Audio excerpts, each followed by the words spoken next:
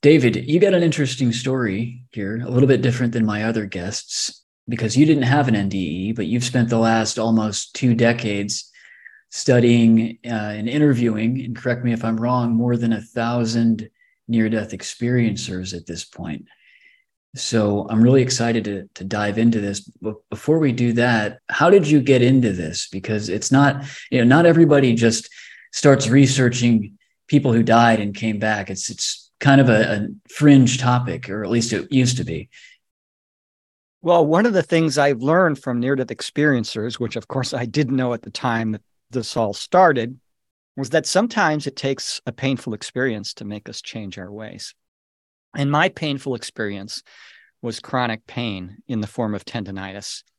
And it started in the late 90s. And it started in my hands, and then it went to my elbows and my jaw and my feet. And in the worst of it, in 2014, I had to start using a mobility scooter just to go to the store. Mm. Well, back in 2007, when it had been going on for 8-9 years or so and sort of hit its worst point, I had been a Christian back then, and I came to a conclusion because I had been prayed for by several hundred people, maybe a dozen churches or so over the years, spent all sorts of money trying to cure myself, and nothing worked, and I was miserable. And I came to the conclusion, well, it says in the Bible, ask and you'll receive. So I must either be the son that God is embarrassed of, you're a bad Christian, I don't want anything to do with you, disown me. Or more likely, maybe there is no God, and that was a very painful conclusion. And so in the middle of all this, when I was off work for a couple of weeks, when I just couldn't even function, I clicked on a YouTube video back in 2007. That was when YouTube was fairly new. It was hard to find near-death experiences on YouTube. And it just came up in my feed, and I clicked on it. And it was an atheist who died, saw the afterlife, and returned. And, I went, he's not giving any of the signs, that he's lying. He seems really authentic. So I started looking into it, and it just kind of snowballed. And then I said, well, I got to write a book about this, because there were lots of individual stories that people talked about their experience. And there were lots of high esoteric spiritual concepts that, unless you were into spirituality, you weren't going to be able to understand. But there wasn't a spirituality 101 out there. And then I started to interview people. I had one guy, it was a 6-hour interview, and he said he could have gone on for a week, and it was a fascinating 6 hours. So I just found that I loved the subject, and then it transformed my life in almost every aspect in a positive way. And so, yeah, it was an amazing thing to stumble across. And I don't think it was a coincidence. I think the pain was part of it. And I think it was all done for the advancement of consciousness, for my own better good. Yeah, I think you're right. And a lot of times I think that suffering in its various forms is a catalyst for spiritual growth, spiritual seeking. And, even I can speak to that. I wouldn't be doing this right now if I hadn't have had a very similar experience. About 8 years ago, I got sick, and I've been dealing with chronic pain since then. And, as miserable as that's been, and you can probably relate to, it's also, I wouldn't be where I'm at now spiritually. I wouldn't be seeking probably without that. So I think good can come from the bad, and that's definitely the case with your book. So before you started interviewing these people, what was your background before that? Were you in academia or something, or some kind of scientific reason? How come you decided to start researching and then put that into a book and do it in sort of a more formulaic process? I'm an engineer by nature, so okay. I studied mechanical engineering. I worked in the power plant industry, and I would analyze the economic feasibility of these power plants, a very specific kind called cogeneration. So I was a very analytical person. Right. And I took that approach in my research. I studied, the facial expressions and mannerisms that indicate a lie. And I don't see those in my interviewees in general. I think I only ran across maybe 2 testimonies the whole time where there was signs, and then there's things in their testimony that didn't jive with the rest. And so I really didn't have a set methodology. It wasn't like a structured research. It was just sort of piecemeal, spending the vast majority of my free time researching this stuff. And of course, I left the corporate world in 2013. I thought I'm going to take a long break from work, which I did. I took about an 8-year break, and I spent a lot of that free time just talking, to people who've had near-death experiences.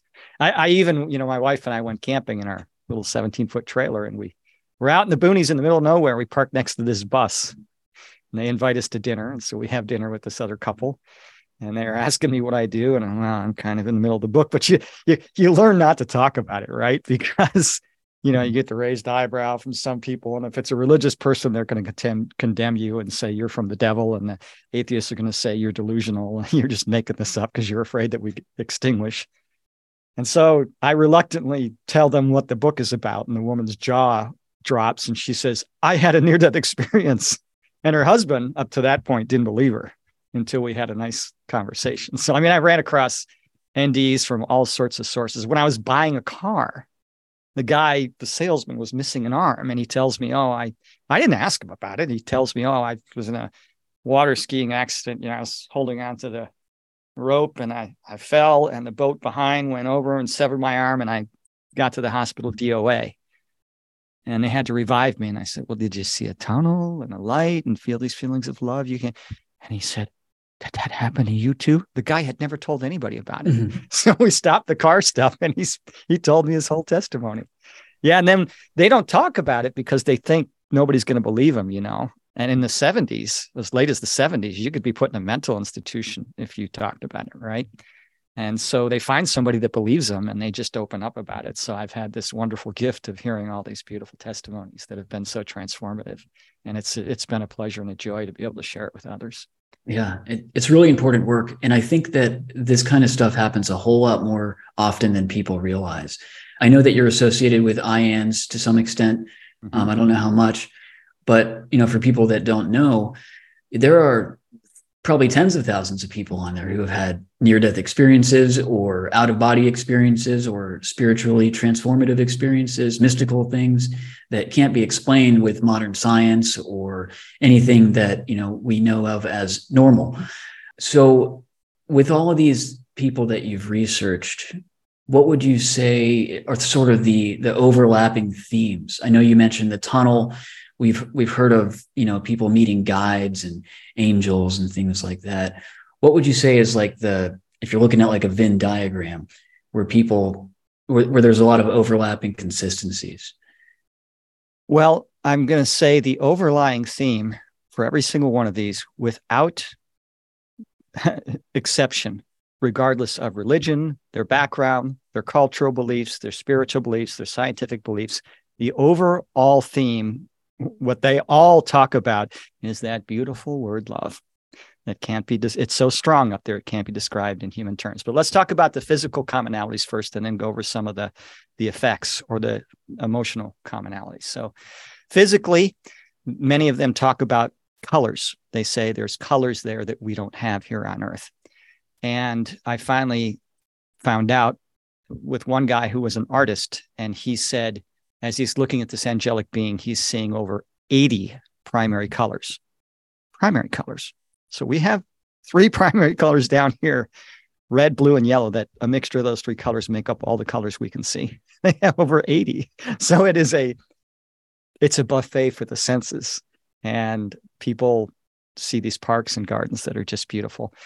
They describe being able to hear and see incredibly. So they can hear people on Earth from heaven, and they can look at a mountain in the afterlife that's 100 miles away and see the petals on a flower and then see the molecules. Their hearing extends more as well, but hearing in heaven is not very useful for communication. There's a mind-to-mind communication that is impossible to have a misunderstanding. And just a sense of feeling more real and more alive than they've ever felt in their life. When you're in a dream, you think your dream world is real. And then you wake up and you go, oh, this is obviously the real world. This is the higher consciousness. Well, imagine taking one big step to this higher consciousness. Their emotions are more intense. Their thought processes are clearer. they have a various intense emotions that are far beyond earth emotions. So let's talk about that love, for instance. They say things like, imagine the strongest love you've ever felt in your life and multiply it by about 500 or 1,000, and that's what it feels like to be there. One man said, how do I describe what it feels like to be there when you have no clue here on earth? You've never felt that. He said, imagine the 100 happiest moments of your life and put them into one moment. You still don't come close to what it's like to be there. And then one gentleman said, if you had a magic lamp here on earth with a genie, and instead of 3 wishes, you had unlimited wishes, and you could wish for everything a human being could have here on earth, perfect health, wealth, popular, a good, loving family, you wouldn't choose earth. You would want to be back there. So those are the commonalities. And of course, every near-death experience is very different because heaven creates an environment to make the person feel comfortable. So if they were close to their grandmother who died, they're going to have the grandmother meet him. One guy, for instance, was a big fan of the Apostle Peter. And so he was met by Peter. Now, you can appear any way that you want in heaven. Even NDEs have seen these people transform to show them, look, I can change my appearance. Well, Peter probably appeared like he did on earth, so the guy could see what he looked like. And so he said, yeah, I met Peter in heaven. He was a bit shaggy looking, which was I thought was hilarious. So yeah, every experience has its commonalities. And of course, the overall theme is the spiritual beings they meet with, or God, or Jesus, or Buddha, or Muhammad, or any other figure, relatives, whatever. The message is go back to earth and love people. Love people unconditionally. Love your enemies. That's a tough one for me, but that's the message. You're there to love. And every time you choose the path of love instead of fear, every time you choose kindness instead of cruelness, you contribute to the growth of creation. And that's why our earthly lives is so important. What role do you think religion plays in all of this? I know that some people have, not a lot of them, but some people have bad experiences with like a hell or something like that. And some people, as you mentioned, meet some kind of spiritual master, Jesus, Krishna, Buddha, something like that. Is that sort of the mind's belief system overlaid on a thought responsive reality landscape, or is there some kind of truth to all of that? What do you think? Oh, that's a good question. It's kind of both. So we are the exact opposite of what atheists believe. Mm-hmm. So an atheist believes that we are human beings pretending that there is a God. And in reality, we are little facets of God pretending to be human. And so just like the big creative, benevolent source of life that we call God, we have creative abilities. And so one of the first things I learned from NDEs is thoughts are things. And it's a slow process down here. The law of attraction, it's real, but it takes time and it's arduous. And you got to really work at it. In heaven, it's instantaneous. So your belief can cause a hellish experience. And souls are never punished to a hellish experience. They choose that for the benefit of their consciousness. So, just like the heroin addict who will handcuff himself to the bed and tell his partner, don't let me out for 3 days, to get over an addiction. A soul may choose a negative experience to work through certain emotions or to advance their consciousness.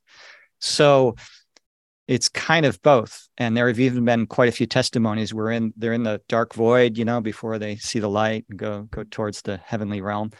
And it's kind of a space. So what they do is they create quantum bubbles or spaces. And within that space, anything you think or can imagine gets created. And people aren't aware of this. And they start going into fear mode. What's going on? I'm all alone. There's dark. And the experience becomes very hellish. And then as soon as they calm down and say, well, I'm dead, there's nothing I can do about this, and they relax, then the experience becomes positive. And others find themselves in hellish realms, but those are subconscious choices by the soul, and they're not punishments, they're not permanent sentences, but about 95% have been positive. Mm-hmm. And and that's just the nature of the soul. So sometimes it decides to have a negative experience for the purpose of growth. Mm-hmm. So is that sort of the purpose of just pain and suffering in this life in general, is spiritual growth in your assessment?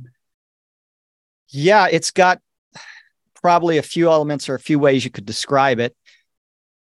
there's a movie out called Father Stu, S-T-U, and it's a true story about a man who became a priest, and he had this debilitating, painful condition. And I think he died in his early 50s. And he talks about suffering. Suffering is an unusual experience. It's difficult.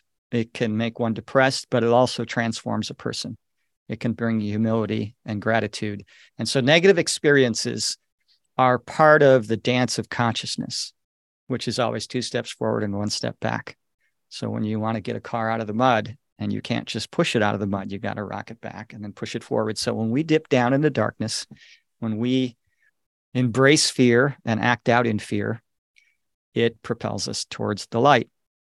And the creative, benevolent source of all that is infinite. And this is a hard concept for me to understand, but I've heard it from NDEs and from the other side of the veil. But for the love of heaven to exist, for that beauty beyond words to continue, there has to be a small part of creation, a small part of God that experiences the opposite of that. You can't have an infinite creator capable of anything if it says, I'm limited. And by us, little facets of God incarnating into human beings and experiencing love and fear, the duality, having a choice. Because when you're all connected, like you are in the afterlife, you don't have a choice. If you're connected to your dog and you feel everything your dog feels and he feels everything you feel, the dog's not going to bite you. He doesn't have that choice because he's going to feel it. And you're not going to kick the dog. You're going to pet the dog because you're going to feel everything he feels. But down here, we have the illusion of separateness. So now you can make the choice. I can kick the dog. And when you have the choice to act in fear and to act in the illusion of separateness and to be cruel or manipulative or unloving, and you choose the path of love, that's the creation process. That contributes to the growth and creation of God. We are literally, by these incarnations, we are holding the space for the love and beauty and perfection of heaven to exist. And that's why those in heaven, and I hear this from NDEs, they look at us as the courageous ones. We separate ourselves from the love. We separate ourselves from the unity. We forget who we are. We come down here. We suffer. We experience pain and fear. We're afraid of death. The infinite, all-powerful piece of the Creator that's existed forever being afraid of extinguishing, when that's not in the realm of possibilities, it's almost funny. So that's what we're doing down here. It's an important job. And I was really blown away to find out, I thought it was just what religion taught me. It's a test. I love you. It's a pass-fail test. And if you don't obey the rules, well, I'm going to burn you in hell forever. But I love you. I mean, that doesn't make sense. And now this kind of makes sense. We're doing this important job. So it was quite a revelation. Mm-hmm. Have you heard anything about pre-birth planning in your interviewees? Oh, yeah. I've lost count of how many times I've heard about that. So you choose your parents, you choose your family. So what there are generally, just like down here, you have groups of people that will do things together.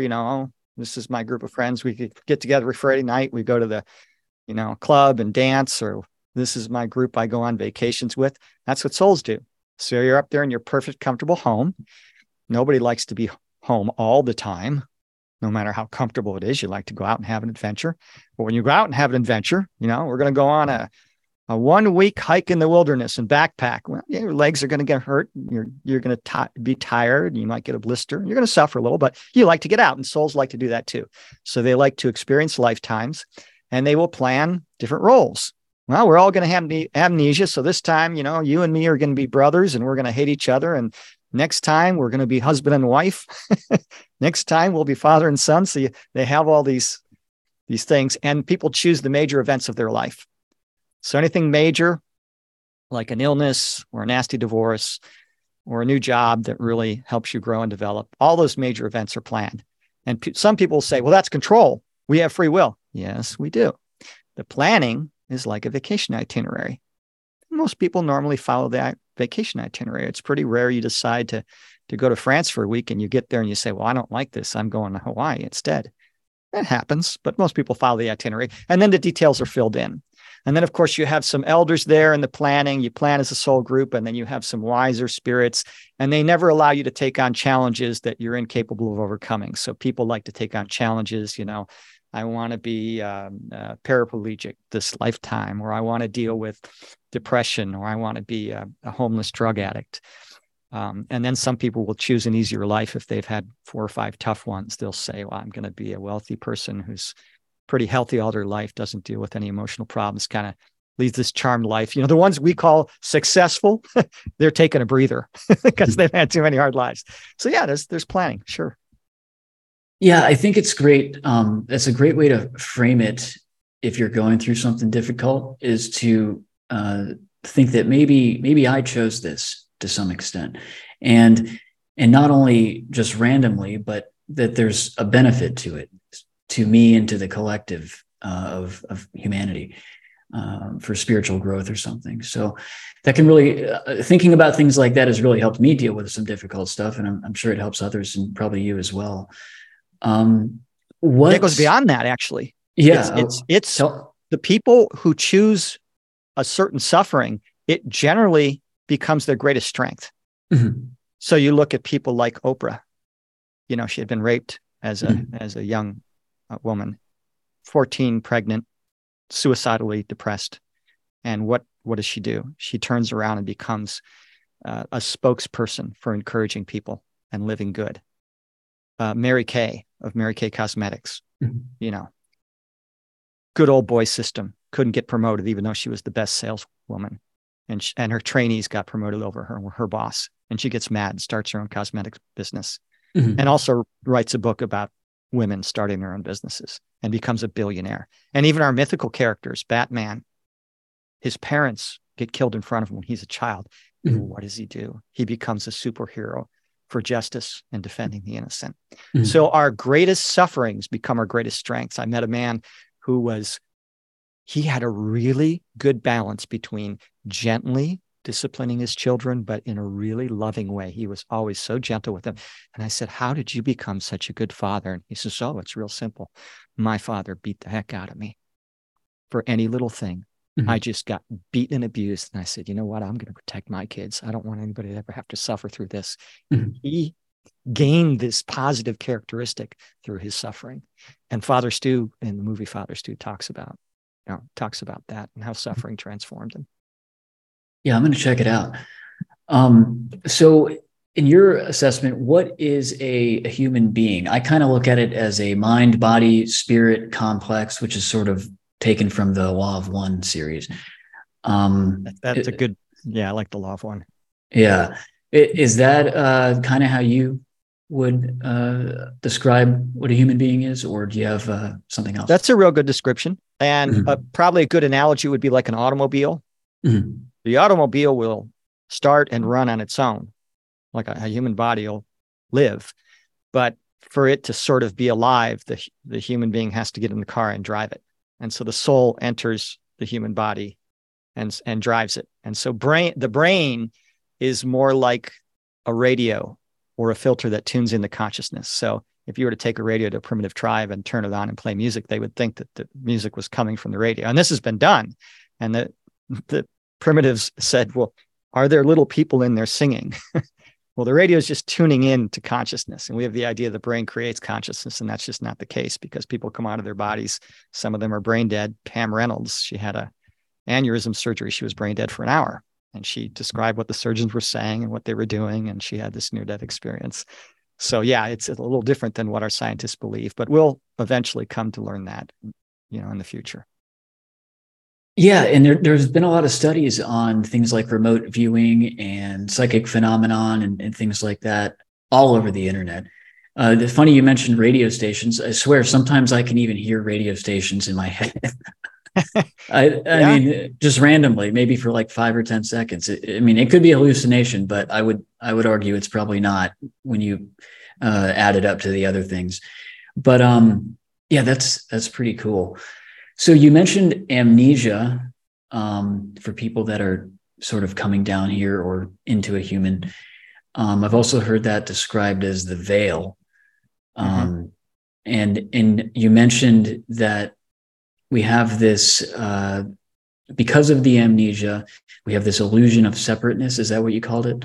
Yes. And okay. And then when you're in that state where you have an illusion of separateness, you have to make a decision for fear or or out of love, which is hard when you're down here for sure. Why do you think that we need that? Why can't we just remember? Because some people do seem to remember things and they're doing all right. Is it just more advantageous? What do you think? You have to have the amnesia. You have to limit your consciousness to have the experience. So we don't really learn anything down here. So near-death experiencers say, well, we have these physical lives as a learning experience. Well, that's true, and it's not. It's experiential learning. Mm-hmm. We don't learn anything new. And on the other side of the veil, you're connected to universal consciousness. Many near-death experiencers, when they connect to universal consciousness, they say, well, I didn't ask any questions. I didn't have any. I knew everything. I was everything in existence.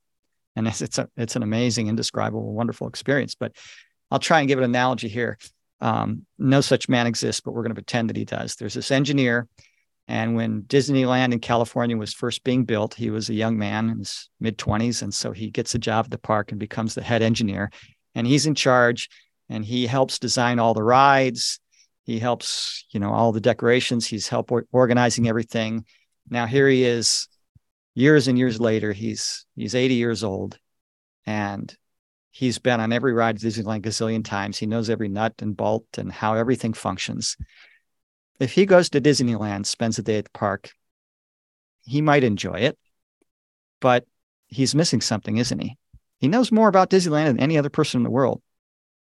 But if he really wants to experience it the way somebody is going to experience it when they go there the first time, he puts himself in the consciousness of a 10-year-old child.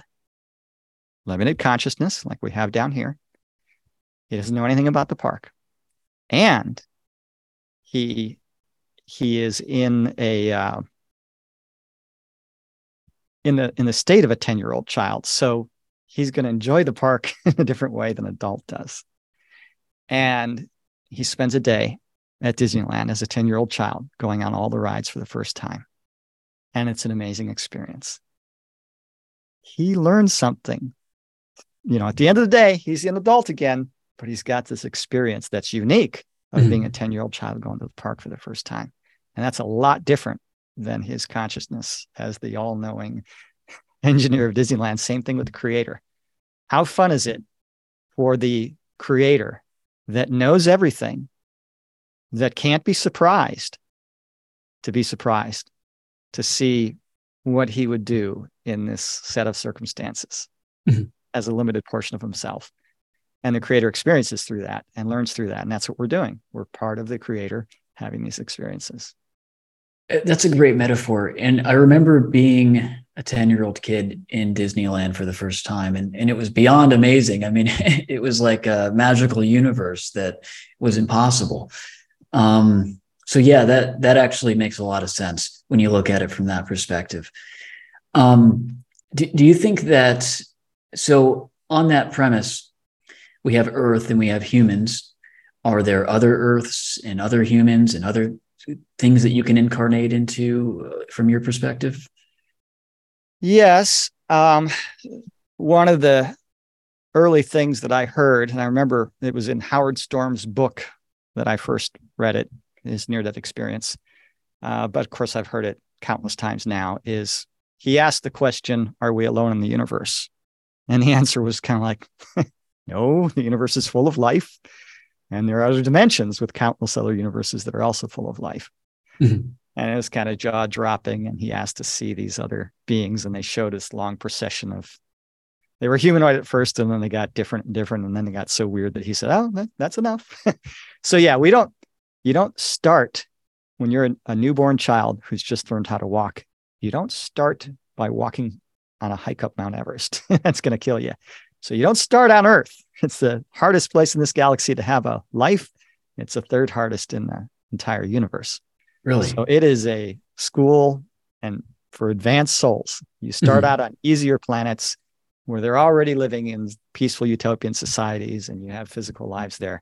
And you said, are there other Earths? There have been a few near-death experiencers, I think 3, that were shown alternate versions of Earth.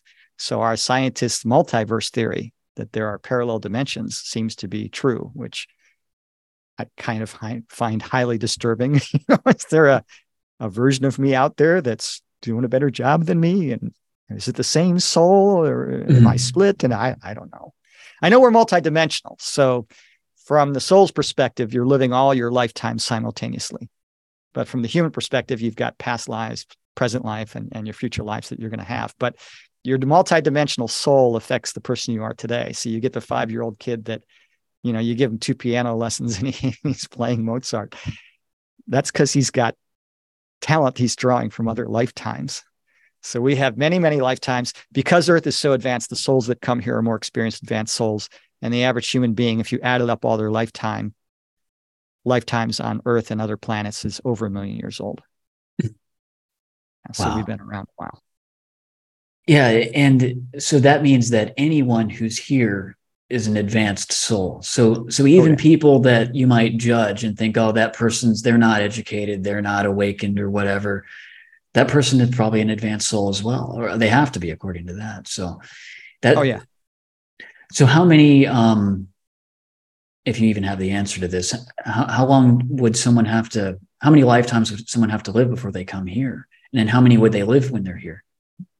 Oh, I don't know, but a lot of the humans here have done several hundred lifetimes. Some have been around since the beginning when souls first started incarnating here. Okay. But I don't know the numbers on that. Got it. Yeah, probably no one does. You mentioned a more difficult planet or dimension to incarnate into, that this was the third most difficult one. It's hard to imagine a world that's harder than being a human. I mean, I can't imagine what that even looks like. I mean, what are you, just enslaved from day one? And, I don't know. I mean, that happens here. So it has to be worse than that for some people. Probably. I haven't heard details about those 2 other planets. I just was told by one NDE that there were only 2 other planets as tough as Earth. They didn't give a ranking, so Earth might be the most difficult. I don't know, but it's among the top 3. Okay. If you think about technology, if our technology was more advanced, they could do worse things. So there's probably a planet that, they can read your mind and punish you for what you think. I know some aliens do have that technology to read your thoughts. And so, you could have thought police. Yeah, it could be a lot worse. Right. Yeah. It seems like we're getting close to that in some ways. What do you think I think there's a lot of overlap between the ET stuff and the NDEs and just mystical experiences in general.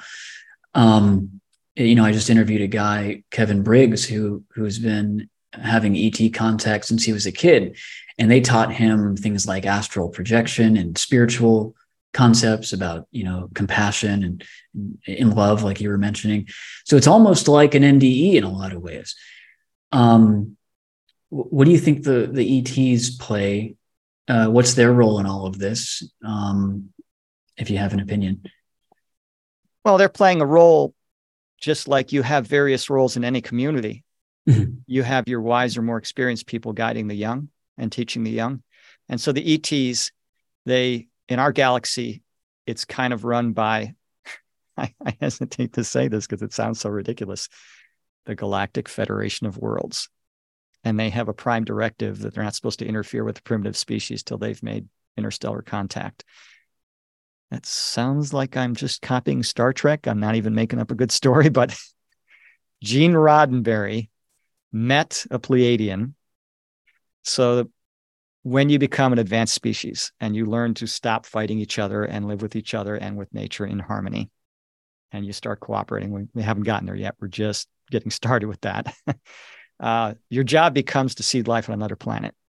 So the Pleiadians are our galactic parents, and the Arcturians are the Pleiadians' parents, our galactic grandparents. And so Gene Roddenberry met a Pleiadian, and then he was part of a group of trans-channelers in the 1950s. I actually saw the notes posted online. Somebody posted the old typewritten notes online where they talked about the Federation and the Prime Directive and, transporters and their technology. So he got a lot of his ideas from Star Trek. So when they eventually show up to meet us, we're going to be going, wait a minute, you guys are just saying Star Trek. No, it was based on something real. Yeah, I think a lot of times what we see in film is actually inspired by something that might be real. Yeah, and they say that. The Palladian trend channelers will say that Hollywood always reflects real life. And of course, we've got various good alien groups. About 95% are good, and they're more advanced than the 5% bad aliens who are acting out. So they kind of keep them in check. But there's about a dozen species that are visiting us on a regular basis. The Pleiadians and the Federation are kind of protecting us right now. And they're just waiting for us to wake up. We're not ready to meet them yet. All right. So if you had a neighbor across the street living from you, you've moved into this neighborhood, and your other neighbors say, you see that guy over there? He spends half of his income on guns and military equipment and stuff. And if you knock on his door, he's not going to show up pointing a gun at you, but he's going to have it at his side ready to go. Would you go up and introduce yourself to that guy? Probably not, right? Well, I just described the U.S. government, right? Half of our money on military. And if a spaceship landed on the White House lawn, would they be met with smiles and handshakes, or would there be a military response? And we're not ready yet. They'll meet us when we're ready, when we're not so barbaric. So they're just kind of trying to keep us from killing ourselves. You know, they'll break the Prime Directive because it's more of a guideline than a hard, fast rule. So, you know, if one group's trying to start a war and shoot a missile at another group, they might take it down. But their ships are here. They're camouflaged. We can't see them. And they're kind of watching over us. So the aliens do have a role in helping us out. You know, when you've got a 2-year-old who hasn't quite learned how to not fight his other 2-year-old friends in the sandbox, you kind of got to watch them and make sure they don't hurt each other. So that's kind of what they're doing here right now. Right, except the 2-year-old has nuclear weapons. Yeah. Okay, this is something I've heard you make a good point. When the technology of a species evolves past their spiritual development, it causes a lot of problems. And that's what we have. And one NDE was told that had we not been so barbaric as to use nuclear weapons in a war, probably we'd have already be talking with our alien friends and getting help and so forth. But that, you know, war and doing stupid things like that is a big step backwards in our development. And then we're about 40 years away. Well, probably about 50 years away from peace on Earth. There's still going to be some more wars. No big world war where everybody's involved, but there'll be some major wars still. And so peace on Earth is a ways away, but it's close. We're really close now. It's an exciting time to be alive. Yeah, I agree. I'm really starting to feel like it's going to happen in my lifetime. You know, it seems like people are waking up to a lot of different things. They're evolving collectively. And we don't really, you know, a lot of people are talking about, oh, when is the government going to tell us that the aliens are here? And when are they going to land on the White House lawn? And it's probably not going to happen for a long, long time. But we don't need that to happen because we have a community disclosure. And if the society, kind of like your previous statement, if our society evolves faster than the government, which is almost guaranteed, we won't really need them to tell us. We'll just know already, you know, so we can just bypass it. Yeah. And the way I understand that they do things, they're very wise because they've done this before. You know, the reason they have the Prime Directive, like you don't show up to a primitive civilization and just share your technologies because they're going to hurt themselves with it. They're going to weaponize it. And they're going to blow themselves up. So, you know, you got to show up at the right time and make sure they're ready. And yeah, we're just too we're too messed up right now. But we'll become an active member of the community soon enough. That'll be great. I can't wait for that. I mean, we'll get off of all the fossil fuels and big pharma and all that stuff will go away and have a new economic system or something, and where people can actually thrive. So I think, yeah, I mean, one of the things that's happening, for instance, and you just mentioned it, you said the consciousness of the society is exceeding the consciousness of the government. Well, that's already happened. For the first time in a long time in history, you have the majority of people that don't want war. The Russian people don't want war. The Ukrainians don't want war. And it's these governments that are trying to drag us back into old energy, old consciousness, and it's not working. And that's going to continue. And what you're going to see right now is you're seeing the breakdown of old systems that served us for so long. And they are not going to serve us if we want to continue advancing in consciousness. You know, you need your training wheels on your bicycle when you first start, but if you leave them on there too long, they're going to hinder you.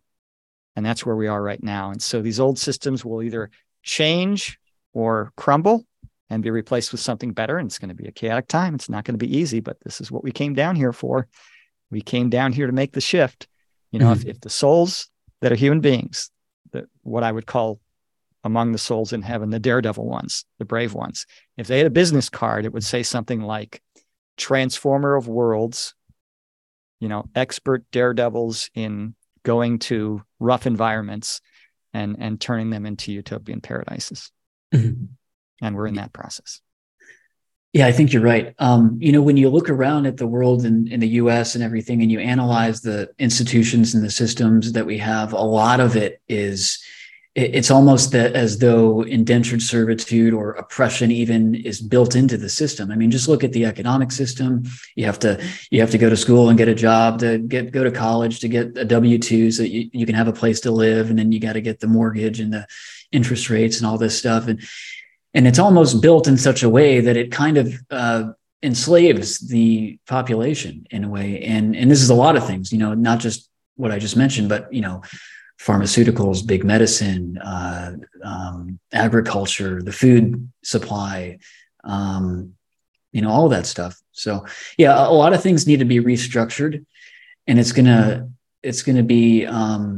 take time. And it's also, as you mentioned, it's probably going to be it's going to be chaotic in a way, because, you know, the people that control these systems, they don't want to lose their power. You know, you look at, you know, the oil industry, for example. Yeah, right now, what's going on is there was an old paradigm, which was true back then. You know, 1,000 years ago, what you had to do, and this was normal and expected. And if you didn't do this, it would be like the attitude and culture and society was like, what's wrong with you? Right. You're going to just get abused. What you would do is you would attach yourself to a group of people, whether it was a city or an army or, you know, something big like the Roman Empire. And you make yourself as strong as possible and you take from others to survive, because there was very limited resources back then.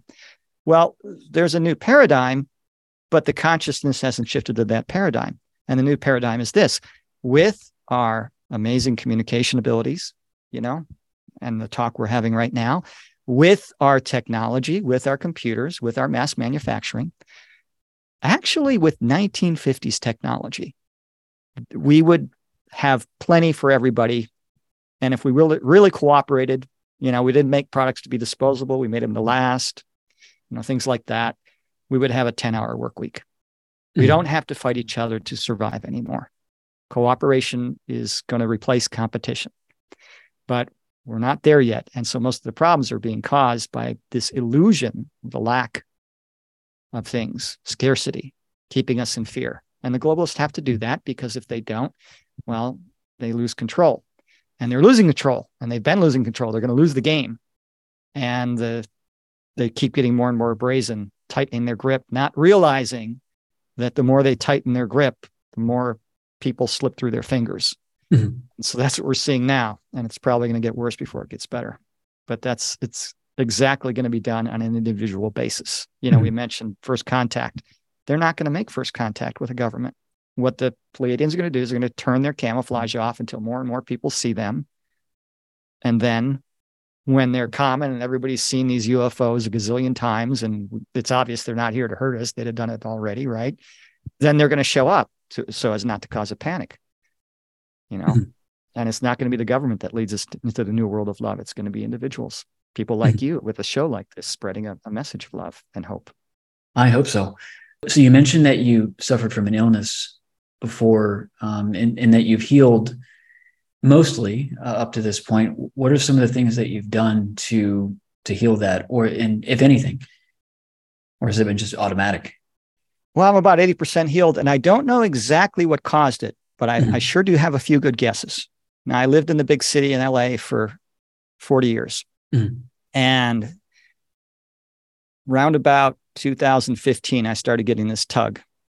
Go out, be in nature.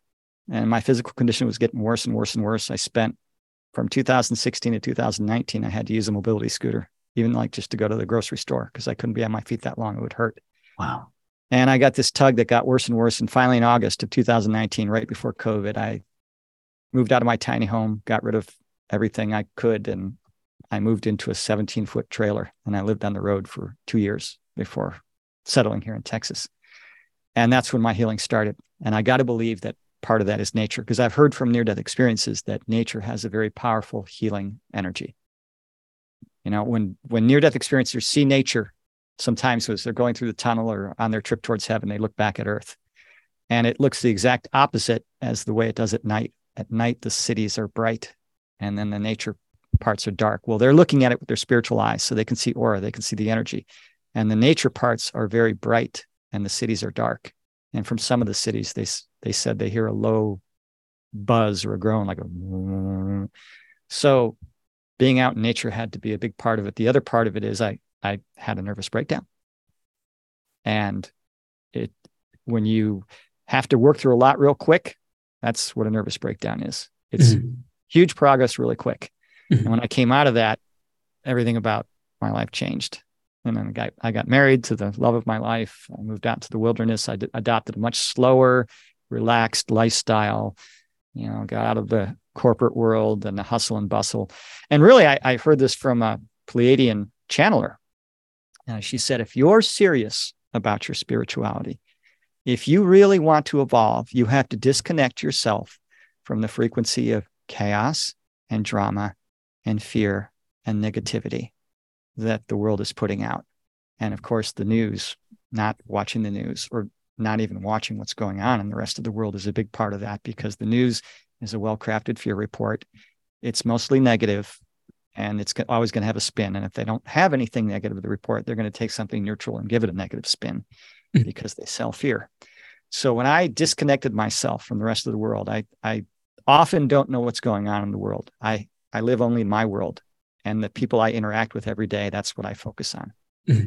And I think doing that got rid of that chaos and fear. And the human consciousness is not meant to take on the drama and chaos and suffering of an entire planet. And that's what the news brings us to our living room. So it was 2 months into the war between Ukraine and Russia when I heard about it from somebody else talking about it.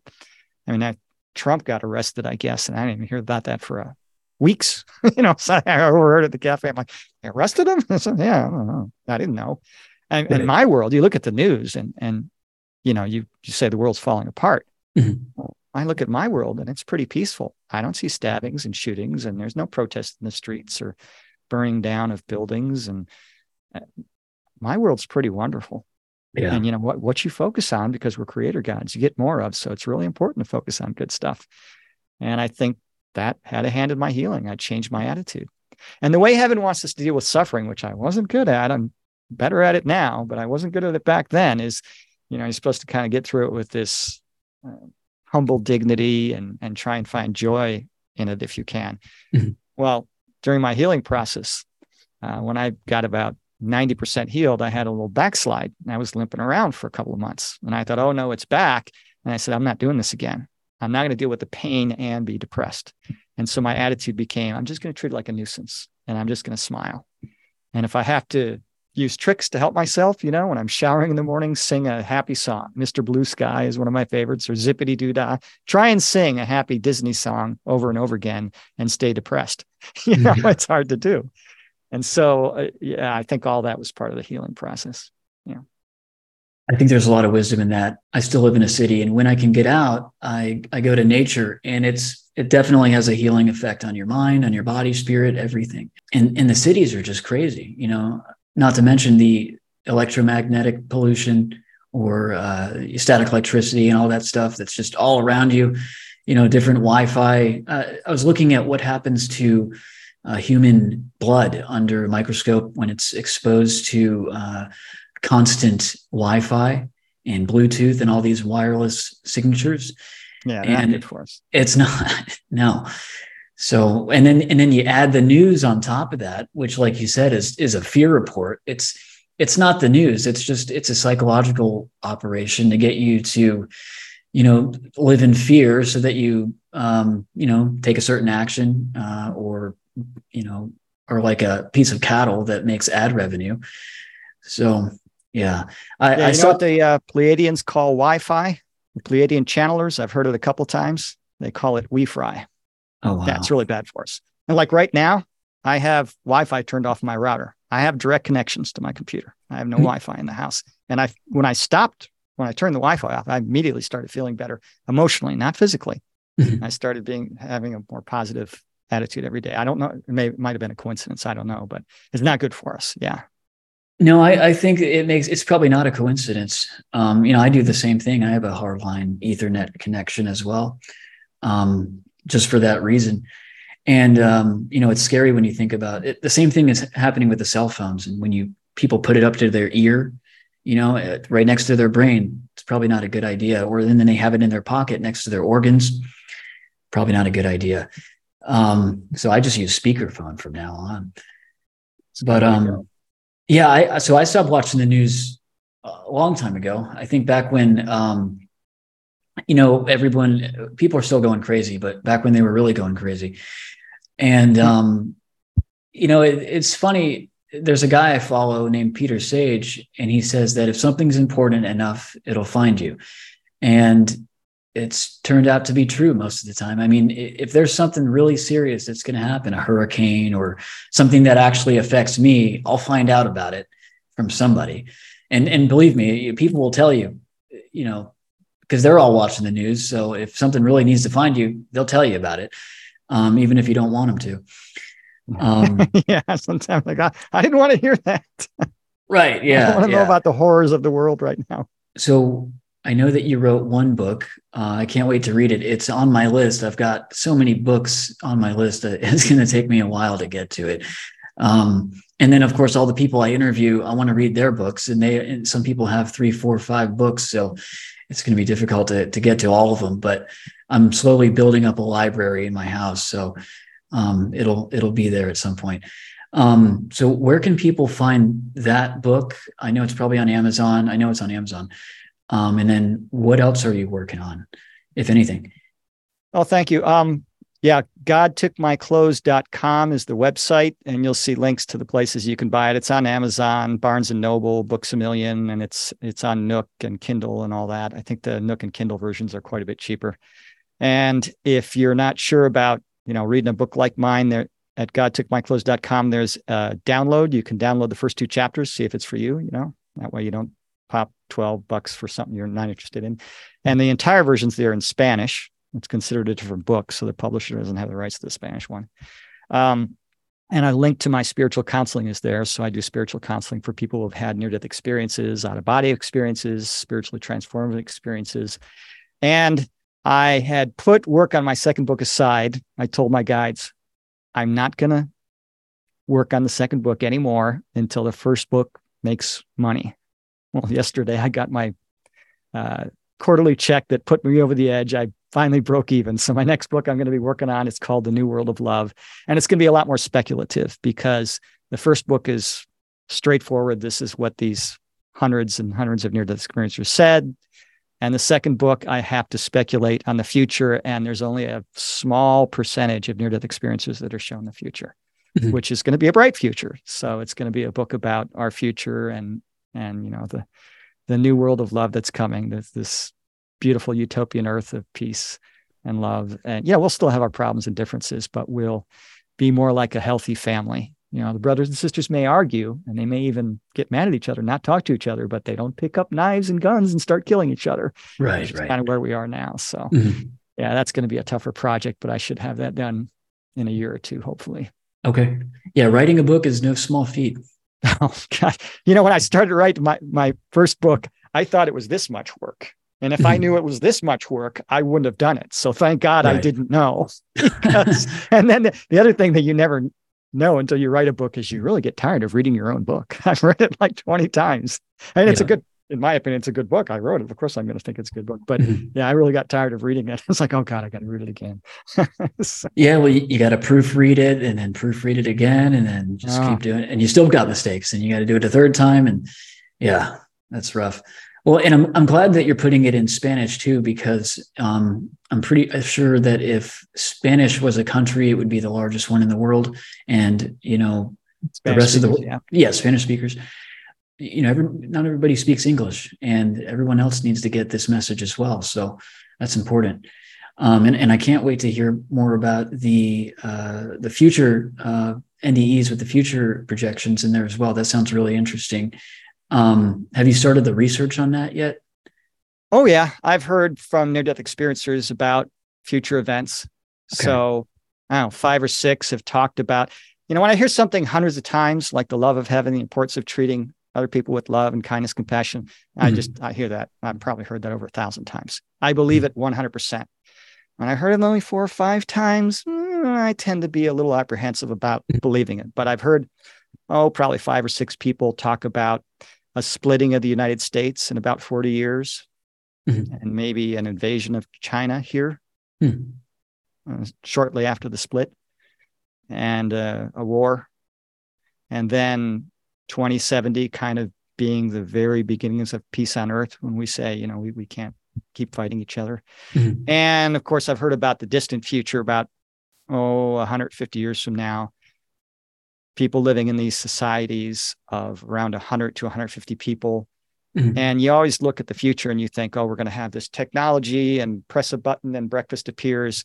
It's kind of going to be the opposite for us, at least in the near future, where we're going to discover that biology is the best technology. People will live in these they're going to look primitive, but they'll have high technology, but it'll be limited. Like you won't have doctors. The community, if there's somebody injured or ill, they gather around, and with the power of consciousness, they heal them. And they grow fruit and vegetables by communicating with the plants. And so we'll be this very peaceful, sort of nature-based society with a beautiful, clean, restored earth, with humanity in a higher level of consciousness being the caretakers of earth instead of abusing it like we are now. The change is going to be so drastic. If you think about 150 years from now, go back 150 years. No electricity, no communication. Drastically different world. And the same thing's going to happen. Like if an alien who's never seen Earth showed up today and looked around at the place, he would say, you guys are a mess. You're trashing your environment. You're fighting each other. You're burning down your city. You're not going to make it. And then if that same alien came back 150 years from now, his jaw would drop. What did these humans do? How did they clean up their act so fast? Wow, they really got things together. Holy cow, they turned this place into a garden paradise from a hellhole. How? It's going to be an amazing thing. Well, when you make changes that fast on a cosmic scale, 150 years is a long time to us, but that's a fast change for the civilization. It's going to be chaotic. It's going to be difficult, but we're making a lot of progress fast. So I think it's worth the pain and suffering. I think so. And that actually makes a lot of sense, because when you look at agrarian societies before the Industrial Revolution, that's kind of how they lived. And then we had all this mechanized equipment come in and mass production, and it over-industrialized everything. And now everything is sort of, manufactured and cookie cutter, and it has no soul to it. And we've hurt the environment and ourselves with that. And now we almost have to come full circle, but then take the technology that we can and then integrate it with that nomadic lifestyle or the small tribe lifestyle, and then, build a more sustainable environment and ecosystem. So yeah, that actually makes a lot of sense. Yeah, it's going to be a beautiful thing. It's going to take a lot of hard work. I've heard about, like in the future, they say that they're going to attack the problem of the Great Pacific Plastic Patch. And all that garbage in the ocean. They're going to have to clean the environment from GMOs, which are really bad for us. And of course, the Pleiadians have the technology. They could clean up our entire Earth in less than 30 days, but they're not going to do it for the same reason you don't clean your child's room for him. He's not going to learn. And they'll probably, help us along and so forth. But yeah, we're going to have a massive effort, but we're going to do it. We're going to get responsible. We're going to stop fighting each other. And when we start cooperating, peace on earth, that's just going to be the first step. Then things are going to really get interesting.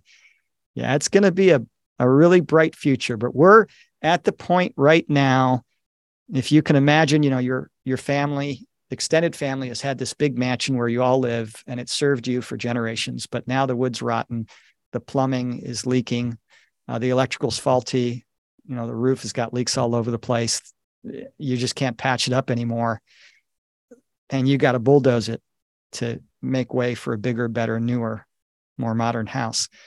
The day the bulldozers are knocking down that house that has served you for so long, it's going to seem like the end of the world if you don't know what's coming next. And that's what we're seeing in the world right now. We're seeing a crumbling of old systems and old ways of doing things. And we don't realize that this is part of the process of making way for something new and better. There'll be a new constitution in the United States. I've heard about that from heaven. It's coming. Mm-hmm. And we just got to be patient.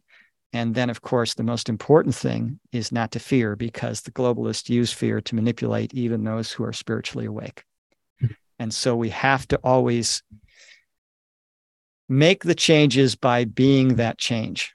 So, don't vote for somebody in office who you think is going to do the right things. You do them yourself. Mm-hmm. If you believe in the environment and you believe that carbon dioxide is a threat, well, reduce your carbon footprint, put solar in your house, drive an economical car, recycle, do all those things. The change is going to be happened by individuals making the changes, and the government is going to follow. Mm-hmm. To the point where someday, and this is the craziest thing I heard from heaven, someday there will be integrity and honesty in politics. The politician that gets elected is going to lead from love. He'll never say a negative thing about his opponent. Right. Well, he'll have integrity because people will demand it. That'll be awesome. That might take 200 years. Yeah, I've just probably lost half the audience. Oh, this guy's crazy. He's obviously off his rocker. That's never going to happen. It's going to happen. Corporations are going to advertise based on integrity. Look how good we treat our employees. Mm-hmm. Look how good we are to our customers, especially when one has a problem with our product or service. Look how careful we are to not harm the environment. And the ads will be honest. Mm-hmm. They're going to compete and have ads based on that because the people will demand it. We're not there yet. We're still in the me first mode. We're still like the 2-year-old grabbing the toy from the other 2-year-old because I want it now. Yeah. And we'll get past that. It just takes time. A child doesn't just skip their teenage years. They got to go through it. We've got to go through this. We're going to have 50 probably tough years and another 20 or 30 when peace on earth starts, of just getting things going and working things out. But we'll get through it.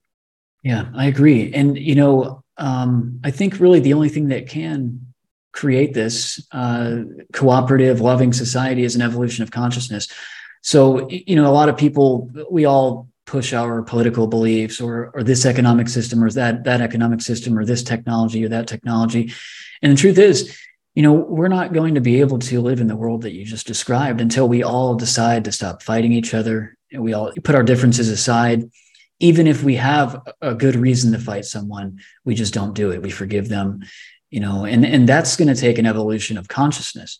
And it's going to take people on an individual basis pulling themselves out of fear and choosing love, even when maybe it doesn't make sense in certain instances, or when it isn't beneficial to them.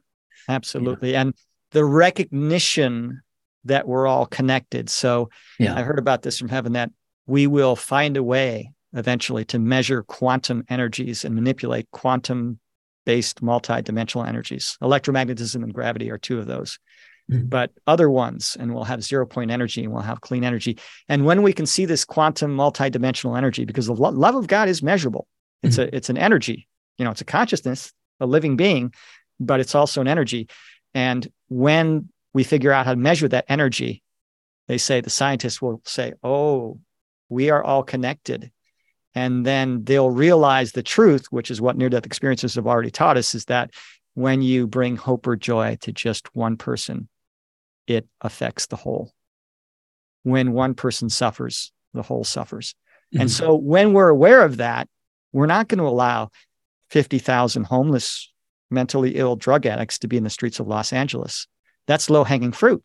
With just a little bit of money and a little bit of effort, we can bring those people back into a good life of joy and happiness instead of hopelessness, which is where they are now, mm-hmm. which is why they've given up.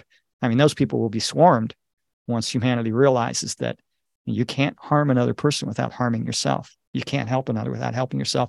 That's going to change our priorities. When I learned this just in my near-death experience research, it changed the way I dealt with other people a lot in a positive way. And so when we're all on board with this truth, it's going to be transformative. It's going to be an amazing world. Yeah. A world where we're always looking out for each other. Mhm. Nobody's going to need, your towing service or AAA, because if you get stopped by the side of the road, you're going to have people coming to help you right away, because that's me. Mhm. That's another part of me that's stuck on the Right. side of the road. you know, I mean, when you look at another human being, you're looking at another facet of yourself. Hard to believe from our human perspective, but it's true. No, I think it'll happen. And that's probably a good positive note to end all of this on. Thank you so much for coming on, David. Well, thank you so much for inviting me on the show. It was a pleasure being with you here today and talk about these beautiful ideas.